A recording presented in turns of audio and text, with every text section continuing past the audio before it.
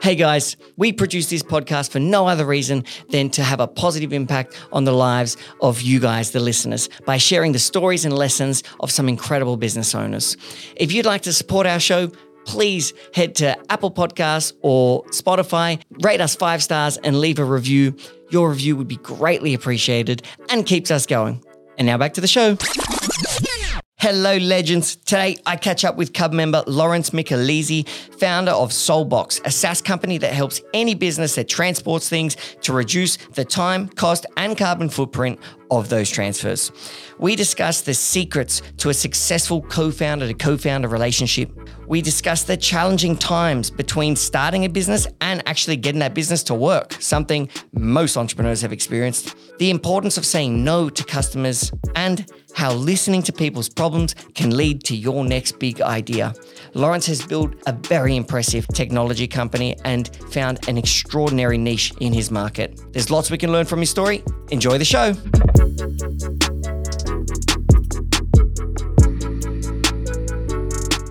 Can you just properly explain to me what your company does? Because I know it is a SaaS business and it's a technology business that helps like logistics companies, from what I understand, get their trucks places faster. Yep. Is that correct? Or what exactly do you do?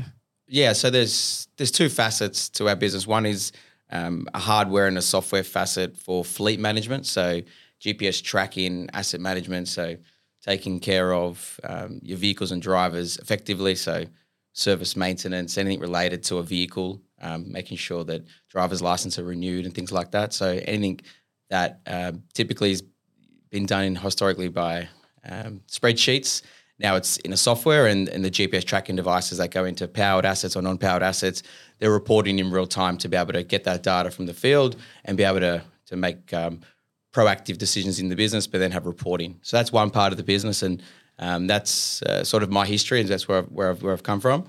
But the other part of the business is around more last mile delivery logistics. So the term last mile now is used for when there's a warehouse or something related to that needs to get a product from there to an end user, whether it be a consumer or to a business. So our software essentially takes orders from businesses' external systems, so their e-commerce system, their ERP system, their point of sale system, and our software takes all the data from those orders and helps them plan it effectively, tells them how many vehicles they need to do the deliveries, the sequence to do it in, and then delivers it to a driver app, and that driver app then completes it. And then the customer experience ties into the whole Domino's and Uber, where they can track their order approaching. So It basically allows every business to have the ability to be digital, no matter their size. And so to sum it up, it helps if you're a business that's sending something to someone, it helps that thing get there faster and helps it get there faster, cheaper, and it makes the customer experience better. Exactly, So essentially we're digitizing the process, we're automating as much as possible in the process to eliminate the manual processes, and then we're transforming the customer experience so that without having to call and chase an order, you can just check a link and it gives you the updated information until it arrives at your door. That's wild. How does one get into that business? So my background was around GPS tracking and fleet management, working with TomTom back in 2012. So I was working with some guys that brought the product over from Europe, and it was just around GPS tracking and asset management, and it was pretty static information, meaning that it would tell you where a vehicle is and where it's been, but it would never tell you what it's doing or where it's going next.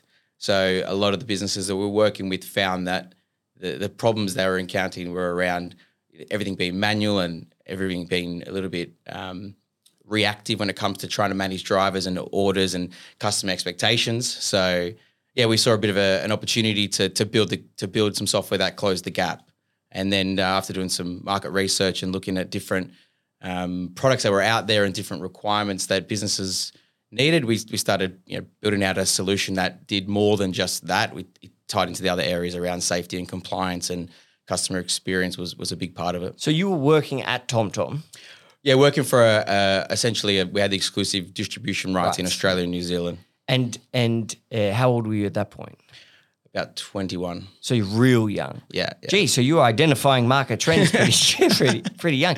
And so you basically said, wow, this is cool. I'm already in this space. I'm in the GPS space and tracking systems. And you noticed that businesses weren't being provided an element of the service that they actually wanted from TomTom, and decided to go and build that element yourself. Yeah, correct. I mean, I can't take all the credit. A lot of our clients were the ones that were telling us what they needed, and we could see where it was headed. And a lot of businesses that were doing work for bigger companies, the bigger companies were saying, hey, we need digital signatures now. We need to be notified about these things in real time. So the market sort of was changing, and businesses that needed it were in our remit, and we just sort of worked with them closely to build out what we knew we needed to do. But see, I think that's really interesting because you don't actually have to be. Sometimes you don't have to be this visionary genius that can just see the gap that other people can't see to create a business.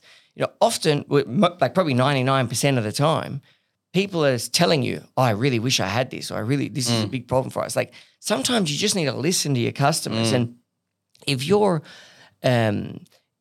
I actually read something the other day, and I can't remember where I read it from or who wrote it, but it was someone famous. I can't remember. But they basically said, if you want to start a business, get a notepad and a pen and take it with you every day for a month.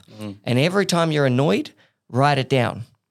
And eventually you're going to find something that you're regularly annoyed at, and you can create a solution for the market to solve that problem, or to improve that style. If you're waiting too long at the valet car park in the city, that's probably a harder one to improve. But you get what I'm saying. Yeah. I think it's funny you mentioned that. I actually used to do that a lot. I used to have a notepad and pen. I mean, I think I heard it one of those gurus years ago saying something like that, which is more around journaling your thoughts. And I used to do that all the time. And I've still got things that I wrote down back in 2012 that was around actually going to throw the towel in because I wasn't getting the fulfillment out of it, because I was actually quite young. Businesses didn't take me seriously when I was 21. So I found it quite hard. I bet. I was gonna actually throw the towel in. So it wasn't until about 23, 24 until I had the idea and we started pursuing it. But before that, it was tough. But we were I think one of the strengths was around just talking to businesses and having those relationships and giving them the, I guess, understanding of that we weren't just because we weren't just the product, we weren't TomTom, we were the solution provider. So asking them the right questions, they would then unpack these things with us, and we would look for them in the market to see what was there to try and sell them something. So for me, it was just trying to sell. I was just trying to sell to back then make money. Really, that's what it was about. But then the opportunities sort of presented themselves, and then we saw that there was some key customers that we could start this with, which is where the idea sort of was born. And tell me about your journaling. So what do you journal? Because I'm a massive fan. I journal a lot. Yeah. And I think it's one of my favorite things. I think it's one of the best things I ever do. What type of things would you journal? These days it's a little bit different to what it was back then. Now there's a bit more structure. Before it was just about what I was thinking and feeling at the time, and if I had an idea, I'd try and write down one idea a day. That was what I was trying to do back then. And some of the ideas made no sense if you look at them now. But now it's around, I'm big on gratitude. So 3 gratitude things I'm grateful for every day. I think that's really important just to start. And then, without getting too deep, but it's around, how you're feeling at the time, what went well yesterday, what's the plan for today? And then, if there's things you want to move towards or move away from. If I keep that as a sort of a standard, and then anything that comes to mind around that, I'll just jot it down. Sometimes it doesn't make sense. Sometimes it does. Yeah, no, I'm a huge journaler. I'm obsessed with the idea of like my grandkids being able to see what was going through my head and the goods and the bad situations that were happening to me in life and how I was thinking about them and dealing with them. Because imagine if you could do that. Imagine if you could read something that your ancestors were 100%. Going through. You'd really have insight. Like you'd probably learn a lot. So I'm 100%. Yeah, I think it's really obsessed with that idea. Yeah, it's very therapeutic. I think for as men, we don't really talk a lot. We do, but we don't. If that makes sense. Talk a lot of shit. We talk a lot of shit, but sometimes you find it hard to actually go through what's going on, and even you just writing it down sometimes just clears it. You don't really need to talk about it again. So that's a big part of what I do every day. I find it also helps when I write what's going on, it will help me solve problems and like help me like write solutions. Like, okay, this is what I'm going to do. This is what's happening. This is what I'm going to do. And then it's interesting because then, you know, a day later or whenever, you know, a week later, you can come back and you can write what actually happened. You know? So, I write questions all the time, like just things that I don't know the answer to. Sometimes just putting it out there as a question, and then, yeah, like you said, you read it a couple of weeks later and you're like, oh, that makes sense now, or that's how it unfolded. Yeah. And how do you think the writing has impacted you as a person or as a business person? It's probably calmed me down a lot during the day, just because I'm not thinking. It started originally where when I couldn't sleep, I'd just write down whatever I was thinking about just to get it off my head. And then I think, again, I read that somewhere that it helps sleep. So then I started feeling like it would calm me down a bit from what was going on at the time. And now it's kind of just a habit, really. I mean, the notes on my phone is where it starts and then it ends in a book. I do that too. How wild is that?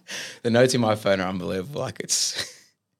And you know what I like about notes on your phone? You can trace the time and date you wrote it, like even years and years later. You know exactly where you came. I still have the original note of when I came up with Cub, the not even the business idea, like just the name in my phone, like on the I can't remember what the date was. It was like I think it was in March of 2014 or something like that, and it's still sitting there in my notes. Isn't that cool? That's awesome. Yeah.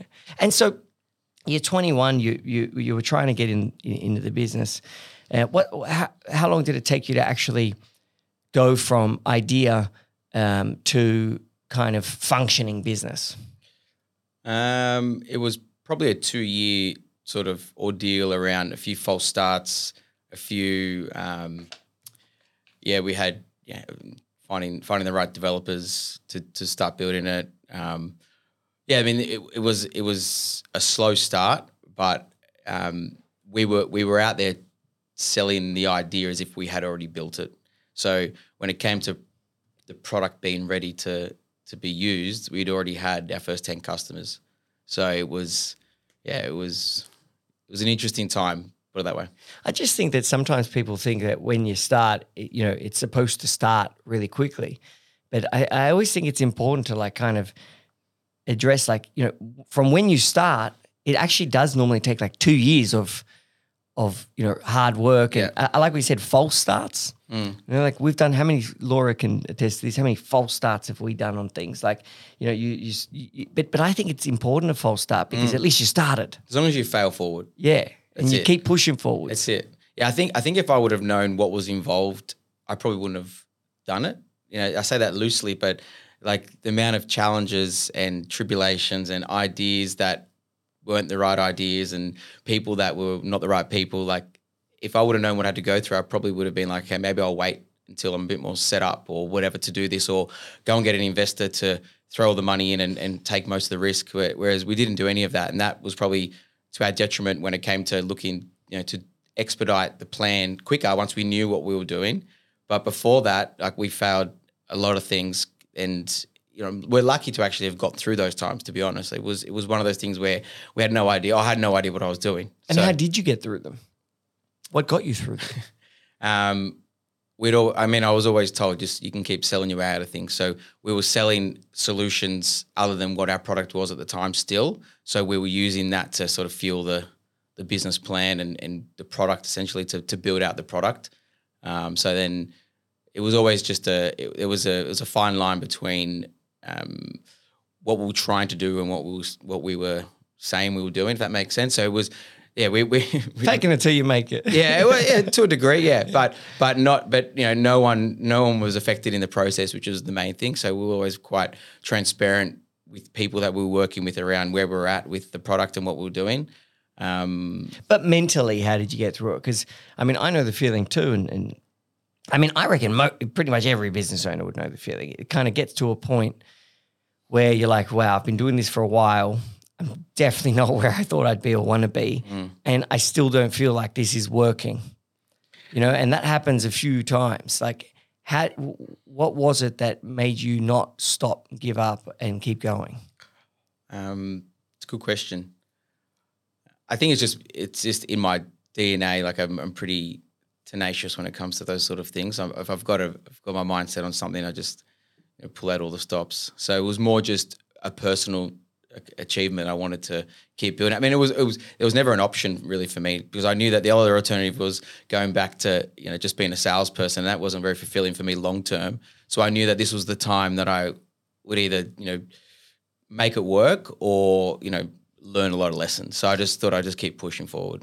Do you think as a business owner, like sometimes, or the type of people that anyway want to do business or entrepreneurship, they kind of have like an image of themselves where they see themselves in like, this is how I feel like I should, this is where I feel like this, like they see themselves in a high light and like I feel special, and therefore like I don't want to do the regular. I can't, like you said, it's not an option. I have to figure this out because I have to fulfill how I view myself. Do you feel like there was an element of that? Yeah, 100%. I mean, I think that's in any business owner or entrepreneur, if you want to use that. I mean, there needs to be a deeper desire than just trying to do something. There has to be, and I feel like for me, there was always no other option, because like that's just the life I wanted to create and the lifestyle I wanted to create, even though you got completely like no time because you're always working, but that's what I wanted, if that made sense. It was, so like it comes from within. It doesn't come, it's not an idea. It's kind of like it's an obsession, I think. Yeah, well, I like that it comes from within. It's like, I view it like as a self-realization. I want to realize the vision of myself that I think I could be. And I think business is how I could realize that type of thing. Do you know what I mean? When you're making a big enough change as well, when you're seeing small, like I think it's like breaking it down to the small wins. So you can have your big objectives and your big outcomes, but if you've got some small wins and you're meeting those small wins and you get in some,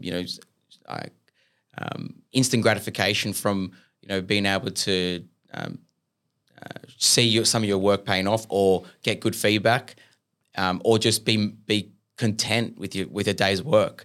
It's enough to get you up to go again. So I still think today, I'm like, I don't know how we still go each day and just have the same motivation that we had in 2016. It's like, it's a wild thought, but obviously is enough there to keep pushing. So I feel like that's what has to come from within. It's not like, it can't just be what's on the paper, because otherwise on the paper, sometimes it's like, that doesn't make sense. So yeah. Yeah, no, I understand. Yeah, it's hard to articulate. Yeah, it is, but I understand exactly. I relate exactly to what you're saying. I reckon a lot of people do. And so where's the business now? So you push through the fire. Yeah. And where are you guys now? Yeah, so we're in Australia and New Zealand. So yeah, Australia-wide and New Zealand. We've launched a customer in the UK, and we sort of are ready to scale the business. We've never raised capital, so we're looking to raise capital now to expand and scale. We're sort of going through that now, that scale phase. So we found product market fit a couple of years ago, exactly where we wanted to assist businesses and the market we wanted to go after. So now we're just around, pushing on that, all on sort of everything's pushing towards this product market fit that we found. And then we're just looking at, okay, how can we find the right distribution relationships, find the right markets to hit, and then get the right investment to approach that correctly. So basically the first step was get enough money through the door so that we can find product market fit, so we can survive to find product market fit. Then you got product market fit and you started selling and turning the company successful, making money and at least generating good revenue and hiring. How big's the team now? There's about 16 of us. So you're hiring a lot of people and doing that type of thing. And so now you're at the stage where it's like, okay, we've got the product, we know our market, we've got a team, we've been through the fire. It's time to explode. Yeah, that's the goal. That's the goal. I mean, everything's like we're starting to get the growth rate that we planned, which was important. And for us, it was all about profitability. We sort of a little bit untraditional in the way where or traditional where we were all about generating profit instead of trying to just grow a software business at no profit and then run out of money and then have to beg, borrow, and steal to keep the business going. So that was a big thing for us, so that we had stability, and that sort of saved us when it came to times like COVID, when we were doing a lot in the food service sector, and that basically fell off a cliff. So we were lucky enough that we were able to, we had already diversified our offering to different parts of the market, so we were ready to go in that regard. But there was definitely a shake up, and being a small business, it's hard to try and you haven't got big savings to do things to pivot. So we're lucky enough that we're diversified prior, but we're also profitable. So we were able to sit tight and weather the storm. Yeah. And product market fit, it's almost an ever elusive animal, the old product market fit. And how did you actually find it? Because often it's about finding a very niche segment of the market and then building a very niche product to start and then growing on that. But most people think, or a lot of businesses, get scared about getting too niche because they're worried about, but I'm going to miss on selling to all these other people. What was your process of finding product market fit?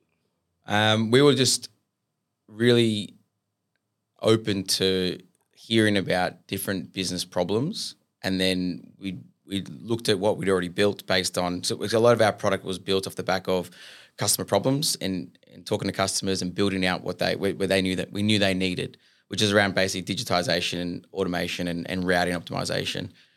But then finding product market fit was around, okay, what businesses are out there investing in an ERP system, which is like a total platform for their business to run. What does that stand for? So, enterprise resource planning. So it's kind of like CRM, but it's like a CRM sort of sits within an ERP. But a big businesses, so Microsoft has a big ERP service, and NetSuite and Pronto. And there's big companies out there. The biggest companies in the world are ERP companies, some of anyway. So those businesses would invest in this ERP system, and it's you don't get much change from $500,000 for a business to roll it out, and they would then be told still press print on an invoice or a job sheet for your warehouse to then pick and pack. So where we came in is basically we pull the data from their ERP and we digitize that process until it gets to their customer. So for us, it was around finding businesses that had an ERP system that was pressing print on an invoice or a sales order, whatever it is, and we'd come in at that point.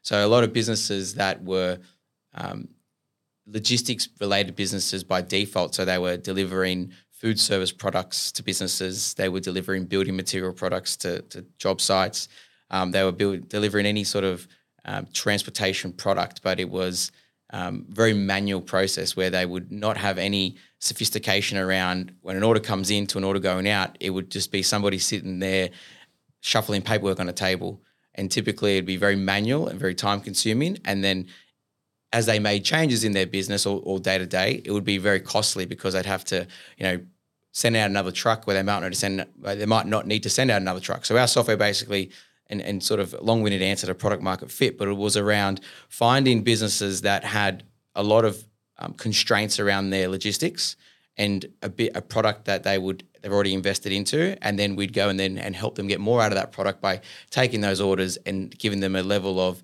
sophistication that was quite simple for them to deploy it.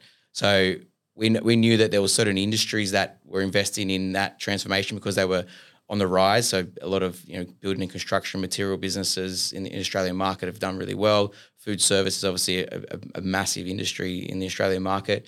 So businesses that needed to get their products to site, they needed or to a business, they had a problem where they didn't do it intelligently. So without having to invest more time and resource into people and labor, we would come in and sit right between there for them and give them that tool to be able to get rid of that manual process, automate it, digitize it, and then allow them to keep their cost sort of at one point and keep growing without having to hire more people to do more manual process.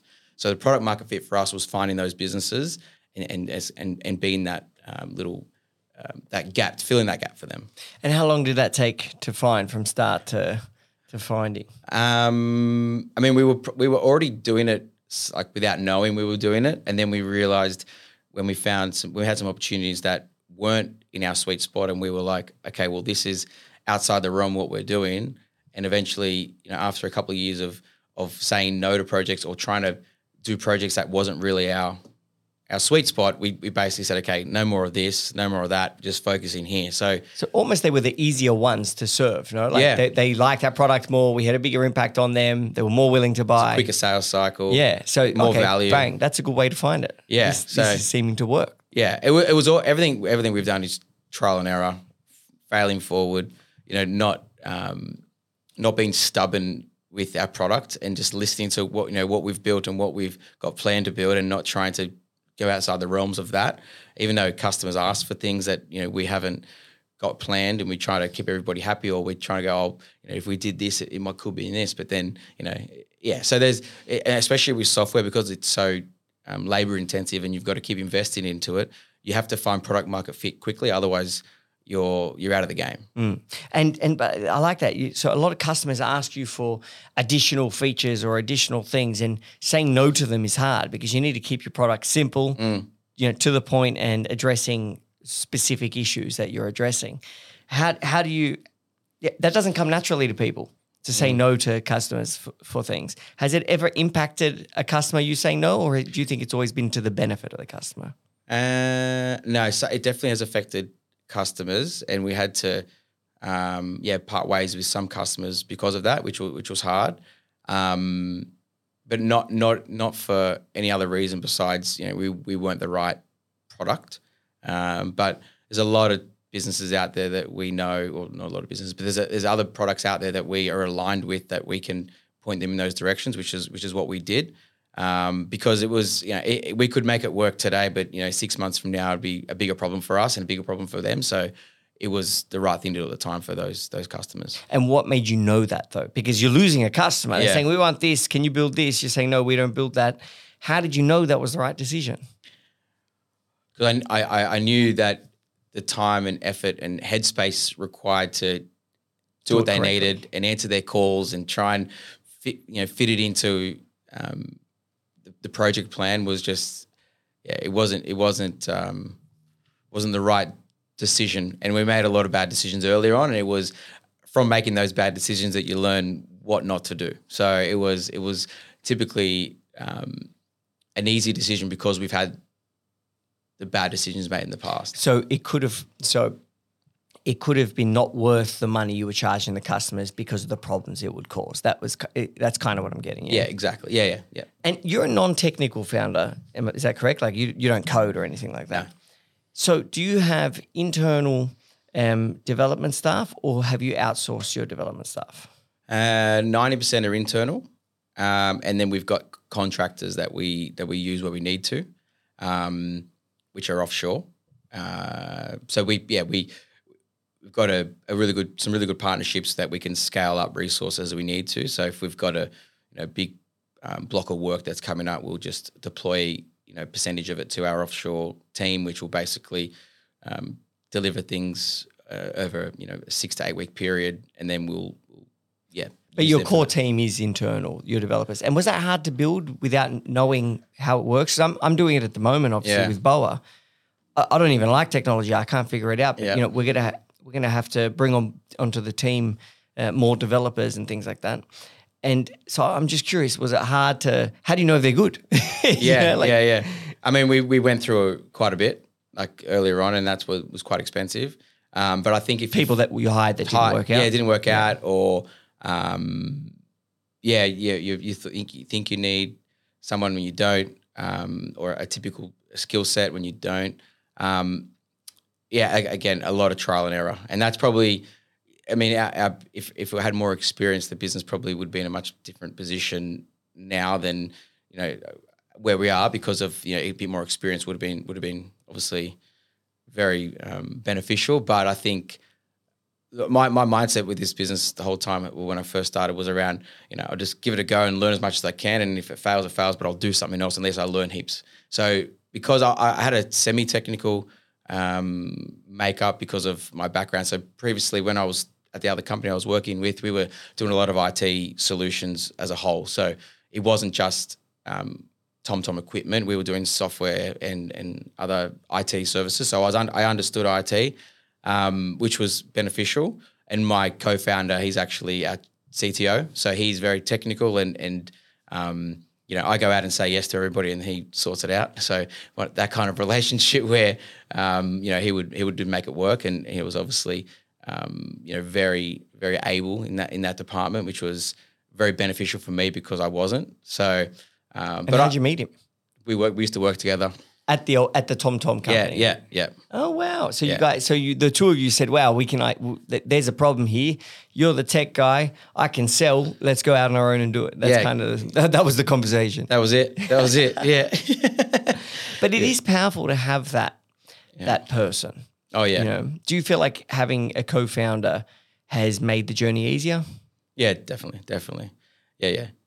It's, I think, invaluable if you're aligned and can, handle the ups and downs together and be able to understand each other deeply. I think it makes a big difference, and the skill sets is really important. So if you've got the right skill sets, you stay complementary skill sets. You stay in your own lane and you have complete trust in the other person. It's invaluable. What's some advice I guess you'd have? So you have a very healthy co-founder to co-founder relationship that's working really well. What's some lessons or advice you could share on how to maintain a strong relationship with a co-founder and work well together? Yeah. Alignment on goals and objectives long term. So, 1, 3, 5 year goals need to be aligned. Being really transparent on everything and setting boundaries on certain things, and just having expectations on each other that you're both aware of, and then never let down. If they are let down, then you call it out early. We actually had a third partner when we first started the business, which was a software developer. So it was a dynamic trio: software developer, CTO, and a sales guy. I thought he could sell. So we, but pretty early on, we found that we weren't aligned. The software developer was doing some other things in his life at the time, and we weren't aligned. So we caught it early, which is probably one of the best things that could have happened, because it could have been pretty problematic if we didn't. But yeah, to your question, it's around complete alignment, complete transparency, complete trust, I think. Yeah, and I love what you said, like alignment with your goals, like with your 5-year goals, basically. Because if all parties know, and it kind of works with your team too, but if all parties know, all want to get to the same place in 5 years, well, then it's like, okay, well, we're stronger together in order to get there, and we're aligned. And as long as we've got, like, a big thing we're working on at Cub this year, and I keep hammering it into the team, is honesty and communication. Because when you can be honest with someone and you do communicate with them, you can squash things early and solve problems early. Like, for example, the other co-founder wasn't aligned with our vision or willing to commit to putting the effort that we were going to put to get there. Therefore, we can finish that relationship early. It's better for that person because they'll go on to do something they want, and it's better for us because we're going to be more aligned as a team. I'm finding I've seen in teams when there isn't that honesty and communication, it causes major problems, especially if people can't communicate to their bosses. Because if there's a problem and a team member doesn't tell the boss that they're upset about something, or they're not happy about something, or they've got a problem in their life, or whatever it may be, the boss never knows. And that team member's sitting there unhappy. They might get bitter. They might start talking to another team member, and it causes this bitterness. And then they're talking to each other about something neither can resolve anyway, because they haven't got the ability to with their roles in the company. And it just causes a big mess. So I think honesty and communication is something that every leader needs to be drilling into their team. And they need to be saying, if something is wrong, you need to tell me. I would love for you to tell me immediately, because I will solve it. I'll make sure it's better. And that way, when there is a problem, a team member or a co-founder can go to the appropriate person who could do something about it, address the situation, feel comfortable enough to address the situation, and enable the other person to fix that problem. Yeah. I mean, we're all human at the end of the day, right? It's just having that open communication and leaving your ego at the door. I think it is. It's just having that conversation where it needs to happen, and setting the expectations that it's an open door. There's a policy here that if there's something that needs to be spoken about, gets spoken about. I think it's really important. I mean, that's just in life in general, but in business and in teams, it's the most important, because as soon as there's not alignment, or as soon as there's someone who feels uneasy, like, it falls down, especially when you've got small teams. Like, it's a big impact. And I just think that that's the ego at the door is a big thing, because especially if you're a leader, so especially if a team member's saying, like a staff member's saying something they're upset about, it's very easy to not disregard, but to disagree with their statement. You might be like, oh no, that's not what the case is. Like that's not how, no. But sometimes, that's your ego, but sometimes it's best to think like, okay, well, while maybe I didn't think that I had done that or that had happened or whatever it may be, it's not about me. It's about this person and how this person is feeling, and me completely, putting myself in that person's shoes. Yeah. And saying, if I felt that way, how would I feel, and how would that impact my work and my happiness levels? And then coming back to yourself and be like, okay, how can I help this person? How can I improve this person? Seek to understand before being understood. Exactly. Yeah. And that ego at the door, I think that's really important, because it's very easy to be like, no, that's not true. You're an idiot. Piss off. But it's a lot harder to be like, you know what? I'm going to assume, I'm not going to care about my thoughts right now. I'm going to care about how you're viewing something, and I'm only going to care about how I can resolve that issue for you. Asking the right questions. Yeah. Come to conflict with question, they say. Yeah, we've been doing a lot of work on leadership team training at Cub, just because we got a bigger leadership team now and more people. And I really believe that, like, the more even the bigger Cub goes, I focus a lot on strategy and like kind of innovation and ideas, but I reckon most of my role is people. It's like looking forwards at the vision and the plan and strategy forwards, and looking backwards at the team to make sure that everyone's good, everyone's happy. Like really, I think vision and team are like the two most important things you can do as a leader. And so we've been really trying to work on leadership. Like, it's hard, because have you guys ever done leadership training in your company, or just how do you kind of improve leadership?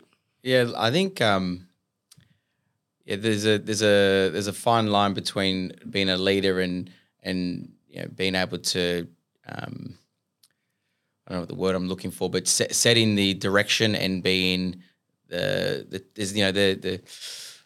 do I put this in the right words? But I think what you're saying is around being able to, be that leader and set direction and have that. There's always a hierarchy, I believe, but I think that there needs to be a flat level of management, meaning how you treat people is the same way.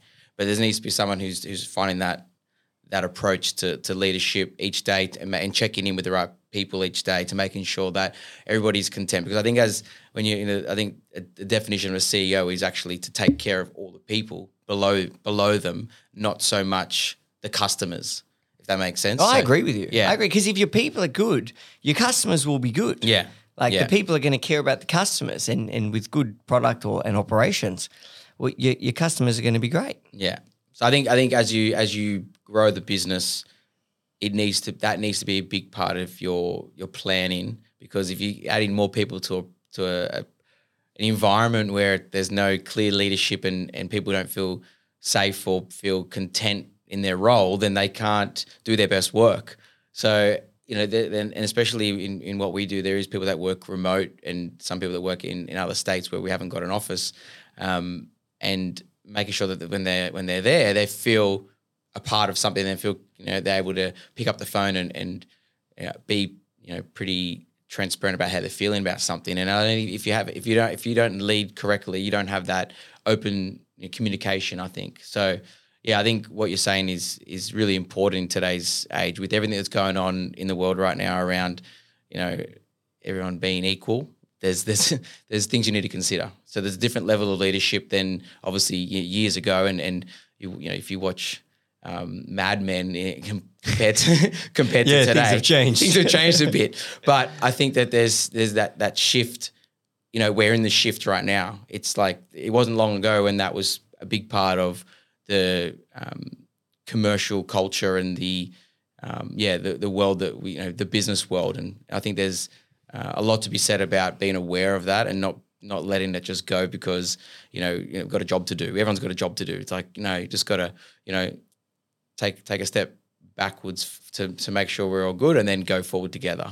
But I like what you said, that is that these days the world and businesses almost demand great leadership. Like they require great leadership. In fact, if you don't have great leadership, you'll fail. Especially because it's quite easy for people to change jobs. Like it's not like it's a market where, I better keep my job because, I'm not going to be able to get another job. People can get other jobs. They have to choose to be at your company. Yeah. And you have to give them a reason to choose your company. And, there's a lot of different factors that can do that. But I really believe that it starts and stems from great leadership. It starts at the top. If people love the leader and they create and foster a great culture, and they know that leader is going to squash any problems that come up for them, so that they feel a sense of security, and they know that they're valued and can be honest and communicate their thoughts, and they're growing, they're experiencing, they have new lessons, and they're friends with their team, they bond with their team helps them through life and work problems. It's very hard to leave a community that is that strong, that has all those features, and when someone leaves a business, they are leaving a community. They're choosing another community in replacement of the first. Yeah. And so it's like, can I create my community, which is my business, my team? Can I make my community just so much better than any other community, any other business like team options, that they're not going to leave? And I really think that it's great leadership that creates that. Well, it's a big part of what employees look for when they're deciding where they want to work or where they want to stay, or if they want to continue on, or when the times are tough, is this going to be the right environment for me? Or when my life changed a little bit and I want to have a baby or something like that. So that you've got the trust in your leaders to be able to support you through that process, because it's just life happens, and you need to be able to know that you're a part of something that is not just about business. It's not just about growth. It's about that team culture, and I think you guys do it really well at Cub. I mean, everybody that you've got as in the team is very conducive to the greater good, but also they've got a great relationship, and it's awesome to see. Yeah, well, Cubs had 100% retention for like 3 years straight. Cubs team is fucking great leadership.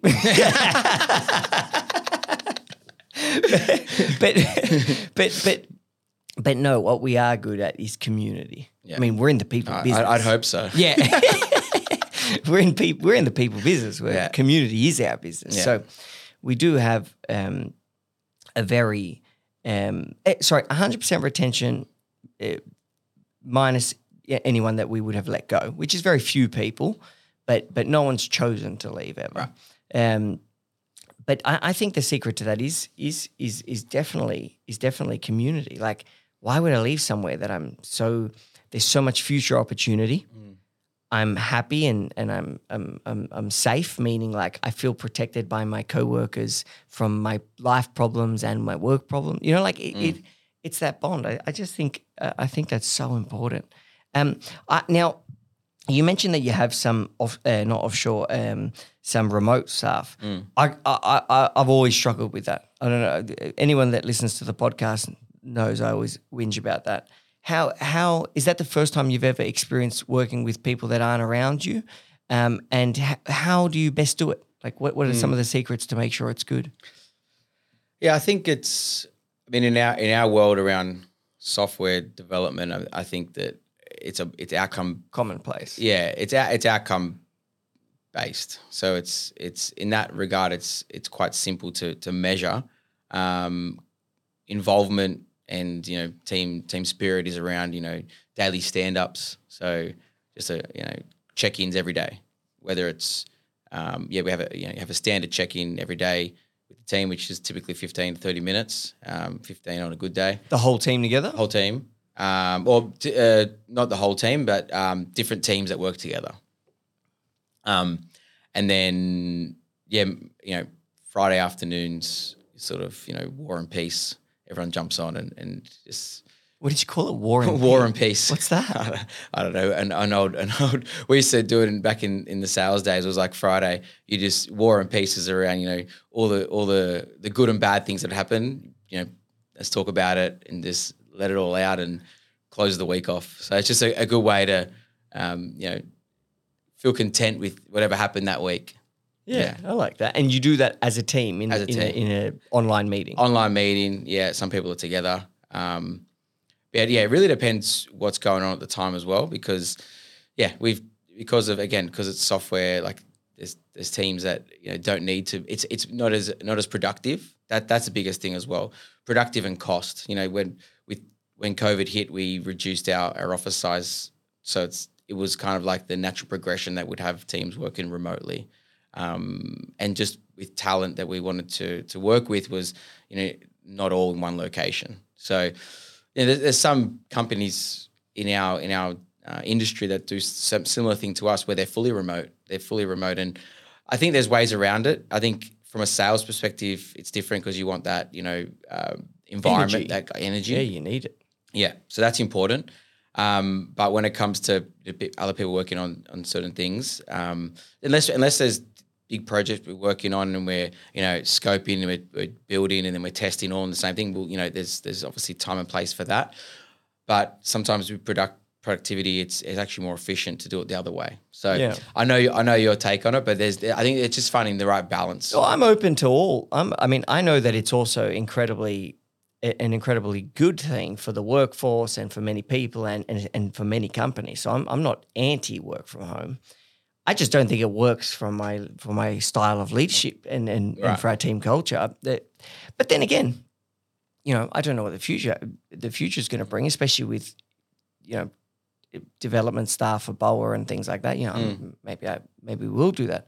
I can't imagine it, but yeah. I'm not close to it. I just have a lot of fears about it, and I thought if it really was the better way to do things, the big giant companies wouldn't be trying to call everyone back to the offices. Yeah. They would be saying, you know what, guys, this is a great idea. This is working excellent. We're going to get rid of all the offices because we don't need them because this is just excellent. Yeah, that will reduce our costs dramatically. Well, they have. I don't know about that. Well, I've got a... Even Zoom has called these people back to the office 3 days a week. They're calling them in, but we've got a client that delivers all the office fruit and milk and coffee, and they're at 50%. So their business is diversified into other areas of products because they needed to, because office attendance at 50%. So they're doing things like customers like Amazon and QBE and Canva. They've said that it's Canva is 50% attendance, which I think it's here to stay, but depending on leadership and plans and goals, that will change from what you said. But I think that's just the productivity. My guess, and it is just a guess, is that it will be here until the next recession, and then it will be gone. Other than for the companies who benefit from reduced costs caused by work from home. Yeah, that will be my guess. But then again, I could be very wrong because there's so many of my friends run very great remote teams. So I'm not against it. I've warmed up to it. I'm going to stop talking about it right now. We do have to. We're about at time to wrap up. But is there? We normally finish with like a book recommendation or a greatest lesson in business. Do you have a favorite book? Do you read much? I read. Yeah, I read. I also listen more probably just because. Would you have a favorite podcast or? I mean, my favorite book is probably Relentless, just because it sort of, it basically is how I approach a lot of my life. What was the key lesson of the book? Well, it's just around always finding a way, no matter what.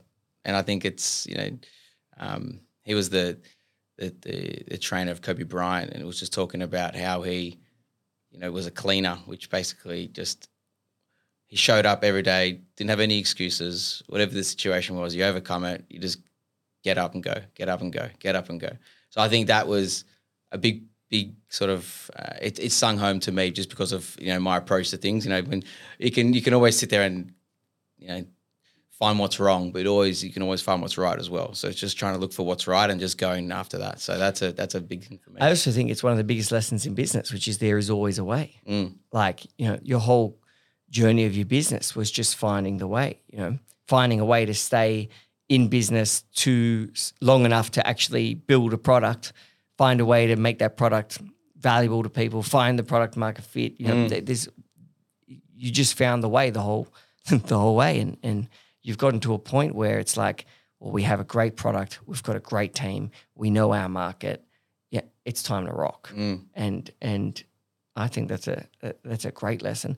To our incredible listeners, if you want to get in contact with Lawrence, you can go to cub.club/podcast and find his information there, as well as favorite quote, lessons in business, and more book recommendations. You'll also find a bunch of stuff from our other guests.